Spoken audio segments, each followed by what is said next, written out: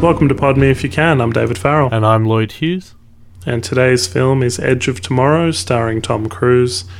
The film has a $178 million budget and at the time of recording has made over $300 million back, maybe more.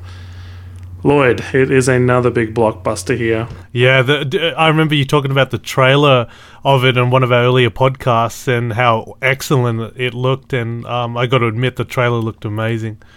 I got to agree, that's what hyped me up for it. I mean, we've done Tom Cruise's latest film, Oblivion. We missed Jack Reacher, actually, that was in between. But this one, looks good, doesn't it? Yeah, I loved it. I thought it was fantastic. I saw it with about 4 or 5 friends, and they all loved it. They were so blown away by the movie. I think that's a lot to do with the director, Doug Liman, really. Yeah. I think Tom Cruise is a little bit generic Tom Cruise here. There's nothing extra special. I think the comedy in this film, the amount of sort of learning he has to do to become a good soldier, that's really what helps the film along. Where he can't find a way of his gun. He can't figure out how to turn it on. Yeah, that's right. the safety's on. That, for instance, is really funny. Seeing that kind of band of misfits kind of become something better was good. Yeah, but I wish I had more of that, but I've got no complaints with the movie, but if I had to say one, that would probably be it. I would like to see a lot more of the misfits. Yeah, I thought they were a little bit underused, but you get to know everything about them through that little exposition where he's like, and you joined because of this reason and stuff, but it's implied that he's gotten to know them all much better. Absolutely. Look, my gripe before I even started watching the film was that I had over 20 minutes of ads and trailers. Oh, really? Now, it's not exactly a new release. We watched it in the second week it was out. So new films, when they go to the cinema, often have 15 minutes plus worth of trailers or whatever. But more than 10 minutes of ads. Then I sat through Gone Girl, the trailer for that one, Fincher's new one. Yep. Dawn of the Planet of the Apes, Jersey Boys, and then Transformers 4 before about another 5+ minutes of ads. Wow. So by the time it started, I was exhausted. Yeah, that's interesting. Just waiting for it to begin. And I'm prompt. I will turn up before the start time of a film, but maybe I shouldn't be. Yeah, that's really interesting you bring that up because movies are getting longer. Like I heard Transformers 4 or 5, whatever they're 4's the new one, 4, yeah. Like the running time is huge, and if you're saying like the trailers and the commercials on top of that, like it's like you have to spend all day at the cinema. It's like going back to the old days of Greed, like the 4-hour cuts, or Intolerance, by D.W. Griffith. Movies are just becoming a whole all-day event. Yes, that's the thing, isn't it? It's a double feature. Transformers, by the way, it's obviously come out. It's being savaged by critics at the moment. Yeah, I heard it was terrible, even by its strong defenders. Yes, and that makes me want to kind of watch it. But I heard Michael Bay say, who cares? Let the haters hate. They're still going to come watch my film. And so now I'm kind of boycotting it. Just because he thinks he's still going to make money off everyone, you know what I mean? It's his stance. I didn't really. I have nothing. I sort of went off about Transformers in Pacific Rim, that podcast. I was very, very aggressive to it. Now, I just want to get this clear. I don't have anything against Michael Bay. I love The Rock. I think he does action with a lot of love and passion, and his films look incredible. But I'm not a fan of Transformers. I saw the first one. I went, I'm done. I love the original cartoon, but it just doesn't interest me. Well, I think, it's resetting the franchise. You don't have to watch Shia LaBeouf. I don't know that Mark Wahlberg is really the right guy. I thought it was an interesting choice. Like, oh, cool, Mark Wahlberg, really interesting. But then if I remember that awful movie that we were going to review in our podcast, that Muscle Gain and Pain, or Pain and Gain. Pain and Gain, yeah. Yeah, I thought that movie was terrible.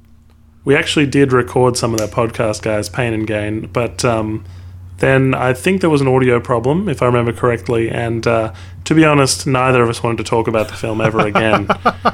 We recorded, 40 minutes or whatever on Pain and Gain, just about all the things we hated about it, and then you can't replicate that kind of, first-time annoyance, I guess. So I think, you got Groundhog Day elements here. You've got, I don't know, have you seen Source Code with Jake Gyllenhaal? I still haven't seen that.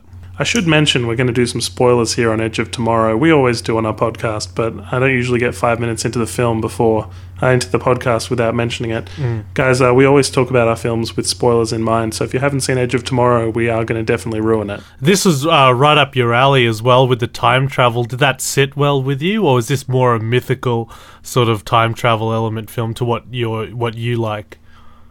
Well, this is less time travel and more video game, because sure, it sort of resets back to like as if you've lost a life and you reset back to the start of the video game, and the game is the same. You're playing it, you've got to get further and further in the game. Well, I thought the repetition wouldn't sit well with the audience, and it goes back to what you said about the sense of humor, and all credit to the director, was how interesting he made the repetition.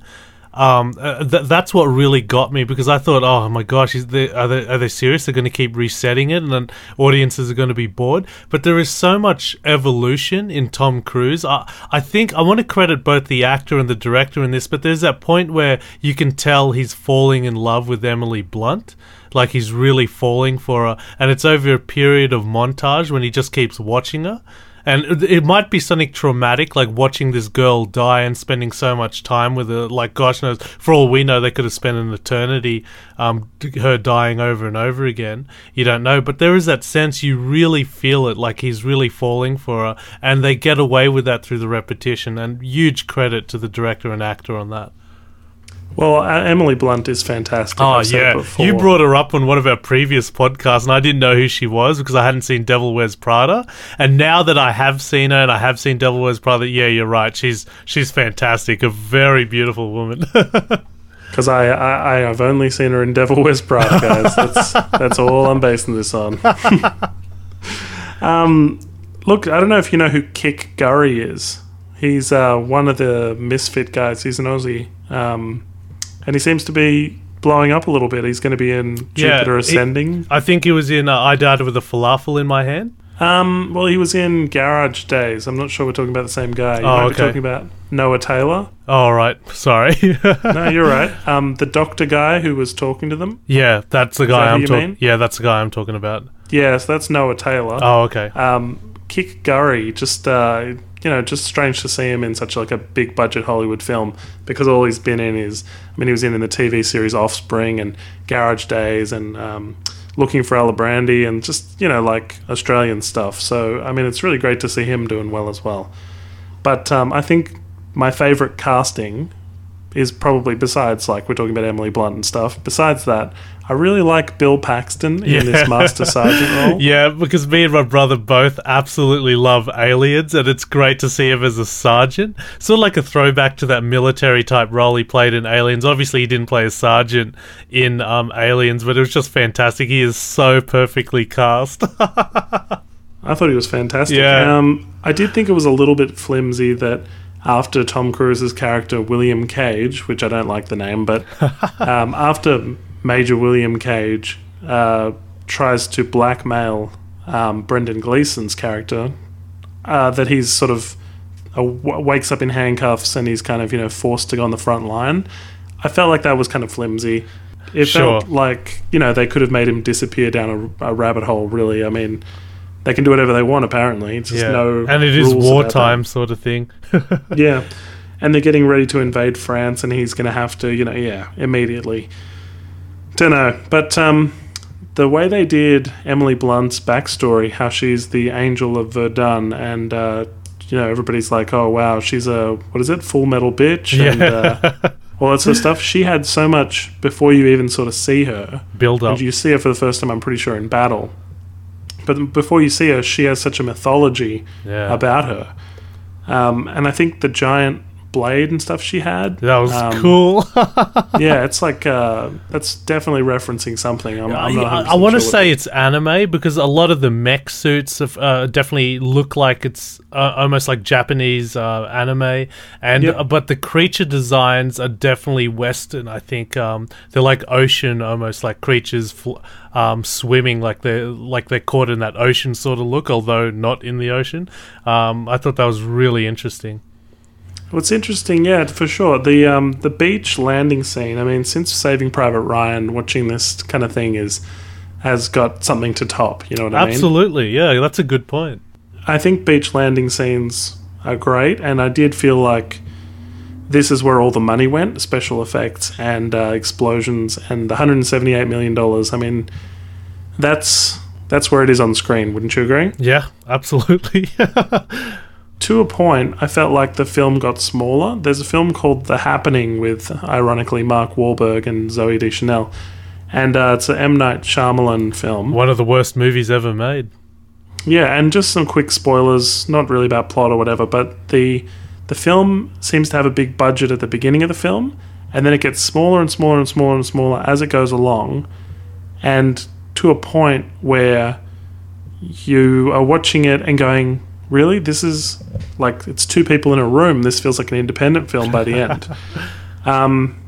Well, we had a bit of that with this film because all the money and everything is in that beach scene. There's scenes where it's sort of the smaller, quieter stuff going on, where they're sitting before the helicopter and he can't get into it because she's never made it past the helicopter. Remember that bit? Yeah. And then just kind of building towards that big finale. I don't know. I'm not sure that I loved the ending, Lloyd. Oh, okay. I think that's where I'm heading. Which part do you mean? Do you mean the climax where they attack the Louvre, or do you mean just after that, like where he lets off his grenades and then the blood meshes with him, and gosh knows if he's an immortal or something? Yeah, that's an interesting one, isn't it? When they're going to the Louvre, and all of the guys kind of sacrifice themselves in that way. Yep. I'm not sure I liked any of that. Okay. The way he resets things, this is what kind of bugged me, I guess. The way he resets things after exploding the grenades, I thought the visual of Tom Cruise falling backwards in the water, releasing the grenade pins from his fingers, basically giving this big middle finger to the aliens, was hugely iconic. I loved that. Don't get me wrong. But there was an issue with the cinema where I watched it, Lloyd. I'm going to share it with you now. It rewound? Sorry? Did it rewind? No. I think it was much worse. As I watched it, the explosion occurs, and that blew out the speakers in my cinema. Oh, no. So after he wakes up on the helicopter, it was dead silent. And I thought, this is a really brave choice of Doug Liman. Silence is very powerful. And used here, you're watching Tom Cruise land in absolute silence. Maybe he's blown out his eardrums or something. All right. And so he gets off. Oh, yeah, you're right. Yeah, he's blown his eardrums. Yeah, that's cool. Yep. Yeah, exactly. I was like, oh, this is really good. Yeah, I like this. And then he jumps down. He goes and he's never been thrown into any wartime scene. And basically, I think the gist of what I got, you might have to help me fill in some blanks here, but the gist of what I got was that they were never invading or that they were defeated. The aliens? Yeah, Yep. because They were defeated. They went unopposed. The first batch of soldiers that went across Europe went unopposed. They just found dead bodies of the aliens. right, because they couldn't see what they were going to do. They had no kind of mind reading, time travel, anything. I don't want to list it, but there are so many films that end with the Independence Day ending, and that is kill the mothership, and then all the drones die. You know, sort of like Avengers, how they got the nuclear bomb off, and then all the robots died. And it pretty much exactly what happened in Edge of Tomorrow to the villains. Right. So besides the fact that we've seen it before, in a way, everything we've watched doesn't matter because he's been a hero off camera for all of them. You know what I mean? Like, he's just arriving. In their minds, he's never done anything. He's still an advertising guy. Yeah. He's never met Emily Blunt because she doesn't recognize him at the end, which she definitely says some line there where she's like, "Can I help you?" or something. Yep. Right before credits roll. And it was all still silent in my theatre. And then the credits started playing with no music, and I thought, wow, this is definitely stuffed up. Did you complain? Yeah, and I don't think that... I mean, no, that's definitely factored into my reading of the ending. The fact that I didn't really enjoy my cinematic experience. Oh, no. They ruined Edge of Tomorrow for you, Dave. That's criminal. And yourself as a projectionist, you must have been infuriated. Well, I mean, the thing is, it's all digital. This isn't exactly how when I did projection with film. But, yeah, I think it was just the cinema I was in. I'll say Greater Union. I won't say anything else. And I don't know. Everyone else in there just kind of left and didn't complain, and nobody cared. But I cared, Lloyd. It really bothered me. Absolutely. You should. You love movies. Well, that's why we do this podcast, isn't it? But I guess then I got to think about the ending, and I was like, I mean, I don't know why he jumps back that far, first of all. Like, why he doesn't reset to the same point. It's a different time thing. So, I mean, I guess you can kind of say, whatever. Does he now have the power to reset time? Yeah, there's a lot of questions a lot of questions asked at the end of that. Well, I like to think that when he came in, he gives such a look to Emily Blunt, like a really passionate look at her, and she would have obviously had been through Verdun, and so I think with a little explanation they'll live happily ever after. That's what I like to think in my mind. What I don't understand is what's happened to him now, like with that blood infused in him. Is he immortal? Is he, yeah. I wonder how long blood stays in your system. Like, your body regenerates blood. But he had so much of it, eh? Refreshes it as well. I mean, it's interesting that the explosion didn't destroy his body or whatever. I mean, he must have been alive enough that, the blood could infuse with him or whatever. I guess, in a way, we got the super happy ending where Tom Cruise is the hero. Like you say, Independence Day, all the aliens are dead. The humans win, which is what you want. But I think maybe it would have been a better film if I wasn't worried there was going to be a sequel. Do you think there'll be a sequel? Maybe. I don't think so. No, you don't think so? You don't think aliens to come back? It's like Oblivion. I don't think there'll be a sequel to Oblivion. There's going to be a sequel to... was it World War Z? I think there's a sequel to Independence Day, you were saying as well. Yeah, they were developing one. I'm not sure where it's up to. Sure. Doesn't sound good either. But aliens come back. If things make enough money, aliens come back. Yeah, that's a good point. But, I guess maybe if he had died and stayed dead, but... like, it would have been worth it because he'd saved everybody, the self-sacrificing kind of way. But all of them as well. Emily Blunt, the whole team, him. Yeah, you're right. I think I would have preferred it if he had been a martyr, because he starts off as a big coward, and so his journey is to ultimately, I think, sacrifice himself to save everybody, rather than, save everybody, nobody knows he was ever attached to them. Like, that's the ultimate kind of sacrifice. It's like, and another spoiler here, guys, for The Butterfly Effect. In The Butterfly Effect, Ashton Kutcher, every time he influences Amy Smart's character's life, it turns out bad. Yeah, it just gets worse, to the point where he eliminates himself completely from the picture, killing himself in the womb by wrapping the umbilical cord around himself, killing himself, so that he's never in her life, and therefore, this is the director's cut, by the way, the director's cut, he wraps the umbilical cord around himself, kills himself, so that she has a nice life, never meets him, and, is okay. Ultimate sacrifice. She'll never know anything about him. She'll never know he existed, right? Yep.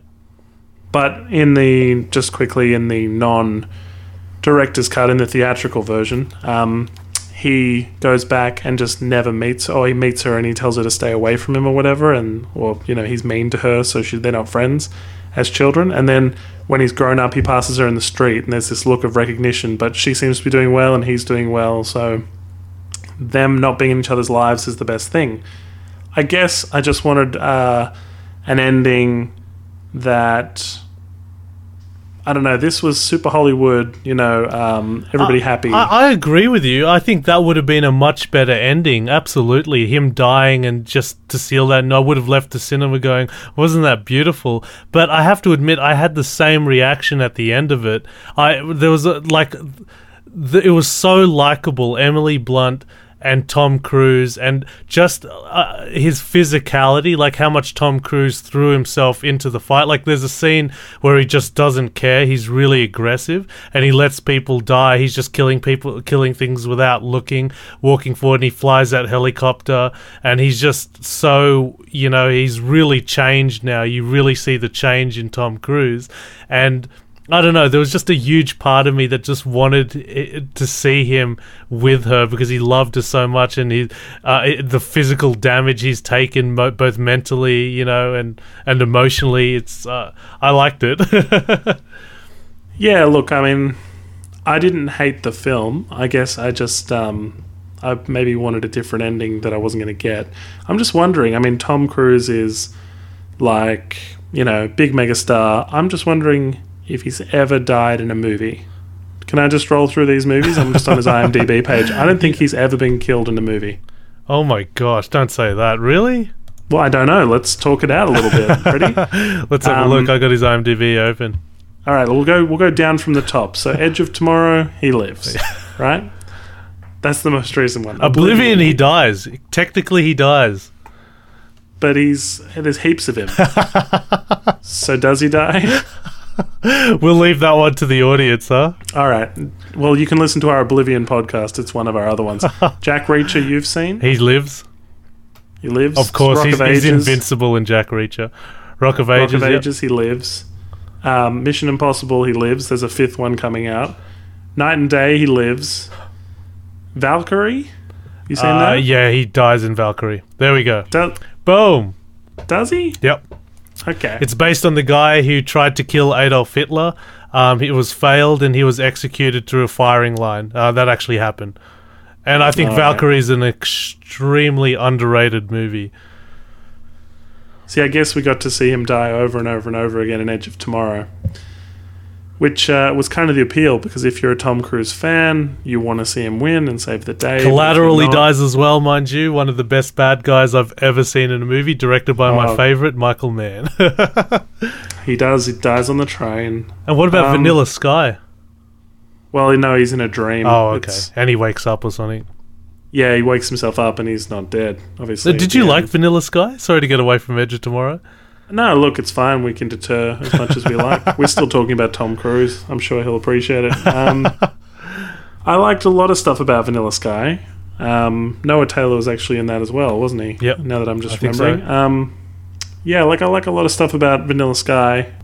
I guess watching it the very first time was a really different experience, because I didn't realize it was based on same. I thought it was so dreamlike. I thought, wow, this is amazing. And then I found it was a remake. I'm like, And at the time, I mean, look, it's 2001. I'm working at the cinema.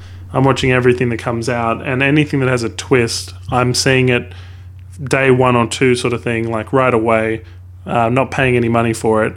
And so everything with a twist, I'm learning that twist. I'm discovering it organically rather than reading about how about that twist or something, as sort of some movies have been ruined for me.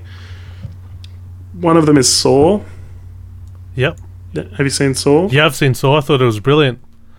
Look, definitely. But unfortunately, I had the ending of it ruined for me. So it's one of those things, just if you see something, you kind of enjoy it more if, it's first time through. Like watching The Sixth Sense, for example, the person next to me said, "I think he's dead," whispered it to me halfway through the film. And so then I'm watching the second half of the film with that in my head.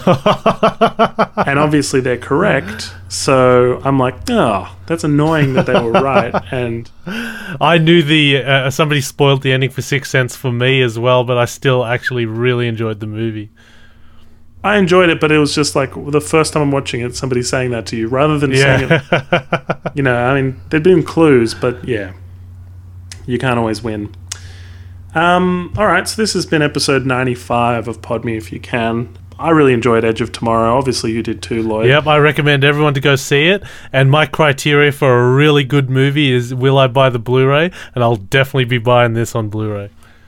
I think I would really enjoy it at an at-home setting too, like being able to rewind different parts, the amount of special effects and work that's gone into that beach scene. And there's just something about those Groundhog stories where you can relive each day and do it back perfectly. There's just something that rekindles in all of us, because it like a memory, a bad memory, like, oh, if I could have just done this differently, and we all have that in us. Like, so I think that this movie and Groundhog Day tapped into those sort of desires. Yeah, but I mean, as well, About Time, which we've reviewed, was him by the end reliving each day. He would go through a day and then go back and relive the day with no fears and worries and whatever, and knowing everything that was going to happen. And that was very, I think, for humans in general, it's the unknown. Yeah. We don't know how each day is going to go. Each day could be our last. I mean, it's one of those things where you want more control than you have. Yeah. And so being in control like this is something we really respond to, I think. So yeah, well said. It was a very good film. And like Doug Liman, I think, is a very good director. I've seen almost everything he's ever done. And I mean, this is going back and seeing things in the theatre as well. So I'm a sort of a quiet supporter of him. I've noticed some of the people I've jumped on and supported, like just, talking about on this podcast and stuff, the director of Looper has now been... directing Star Wars. Yeah, and the guy who did Chronicle, remember we talked about Chronicle, has been tapped for another spin-off of Star Wars, but like they're keeping everything hush-hush, so nothing is really being leaked. They could do something like Marvel, how well they've just done with the Marvel universe, and every standalone movie has its own trilogy, and that's just pure credit to the writers and directors for pulling that off. Like it's really hard to do, to get one film right, and they're just doing it right, left, right, and center. With all those spin-offs, and then eventually culminating with the Avengers. So credit to this day and age. I think everyone's doing really well. And I have some intrigue about Ben Affleck as Batman, as we all do, and whether or not Justice League will be a good film, and whether or not they're rushing into it, because after Man of Steel, which we've seen and reviewed, next is Man of Steel 2, which is Batman v Superman or whatever, Dawn of Justice, sorry. Well, DC have the biggest ace in the hand out of all the franchises with Christopher Nolan, but I just think he's so exhausted and bored with Batman and superhero movies. I just don't see him coming back to direct another one, but maybe he could. Because I like Zack Snyder's vision. I just don't think he's a capable director to do really hardcore subjects unless he's got a brilliant screenwriter, unless he's armed with one of them. Because Man of Steel has got really negative reviews, but I didn't think it was that bad. But it's just going to be like that. I don't think Batman and Superman will live up to the Avengers or anything. But the rumor is that Ben Affleck could have a standalone Batman movie after Justice League, which would be what was after Man of Steel 2. So it's going to go Man of Steel 2, Justice League, then maybe a standalone Batman film for Ben Affleck. And the nice rumor is that Ben Affleck could direct that. And he's an excellent director. So, I mean, there'd be a lot of kind of hope in that as well. But we've really got to hope that they can get this next Superman right, which also has Aquaman and also has Wonder Woman. It's a very busy sounding movie. It sounds like it's going to go for 3 hours. Sounds like a disaster. I mean, I'm a little bit worried about it, but I think everyone's going to see it because of the new Batman. Absolutely, you know what I mean? Absolutely. We've seen Superman now, and now Batman will be introduced very early on. Jeremy Irons is playing Alfred. That's interesting. I don't know. I'm pretty worried now that you mentioned all this. Well, just it seems busy. There seems like there's a lot to get through. We'll see what happens. As I said, we'll probably cover that on a future episode of Pod Me if you can. We've also got to get to some requests for our YouTube channel. Now, in the YouTube channel, we find obscure films with famous stars in them, and we discuss them. We've recently put up episode 43, I think it is, as we're approaching episode 50. Yep.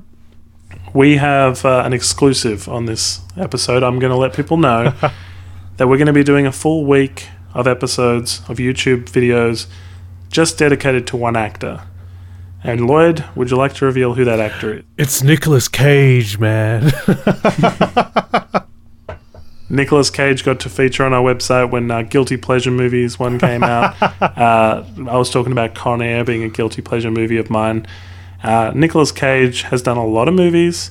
He's had a lot of craziness, and there's some obscure ones you probably haven't heard of.